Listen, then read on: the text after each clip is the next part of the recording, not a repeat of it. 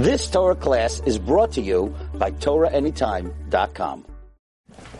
Okay, welcome everyone. I want to share with you an idea on the Parshas Yisro.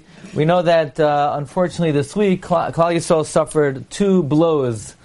We lost Rav David Soloveitchik, the son of the Brisker Rav, and we lost Rav Yitzchak Shiner, the Rosh Yeshiva of Kamenetz.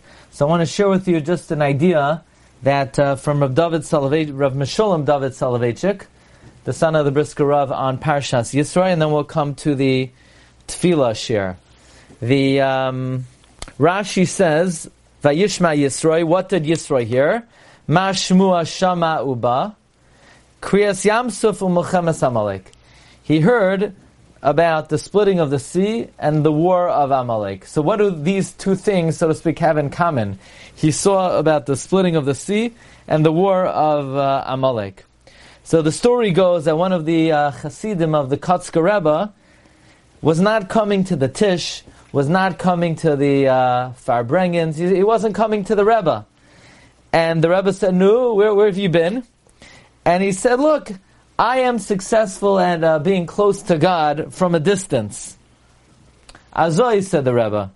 He said, Amalek also heard about Kriyas Yamsuf, but he still remained Amalek and he went to fight Klal Yisrael. Why? Because it's not enough to hear from a distance. It's not enough to experience from a distance. Sometimes you need to come and hear it live. You need to be there live. You need to be with the Rebbe. This is what Rashi is saying. Why did Yisro come? Yisro could have stayed around in Midyan, and he could have done his Avodah Zarah in Midyan. Very nice. So Yisro believes in God. So let him believe in God from his house. Why does he need to come? The answer is Yisro realized what happens if you don't come, if you stay far away. Amalek also heard about Kriyas Yamsuf. But because he didn't come, he remained Amalek. So Yisro saw that after Kriyas Yamsuf, you could remain an Amalek. By not coming, Yisro said, I gotta come. So the Rebbe told his chassid, it's not a good, you can't be a chassid from afar. You gotta be here alive.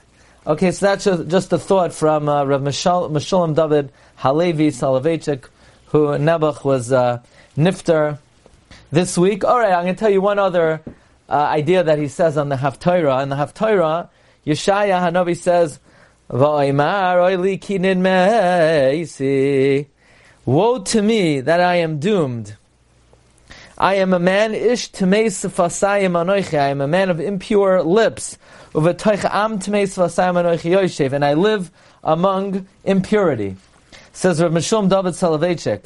After Yeshaya reached this crescendo of Nevuah, he reached the pinnacle of Nevuah, he should have been overjoyed of his madrega that he was zoicha to this great giloi. But no! Immediately he said, Oili ki nidmeisi, ki ish tmeis vasayim anoichi. And I'm not worthy of this. That means a person always has to think and contemplate that whatever he's doing, whatever he's seemingly accomplishing, he's not roy for whatever covet he gets. He needs to be doing more and more and more. And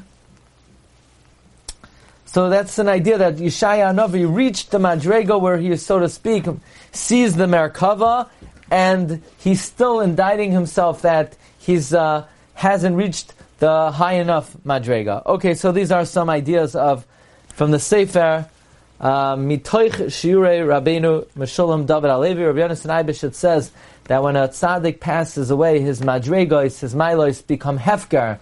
And in the immediate aftermath of their patira, one who applies themselves and one who studies their ways can actually go ahead and grab onto the ways and the drachim of that particular tzaddik.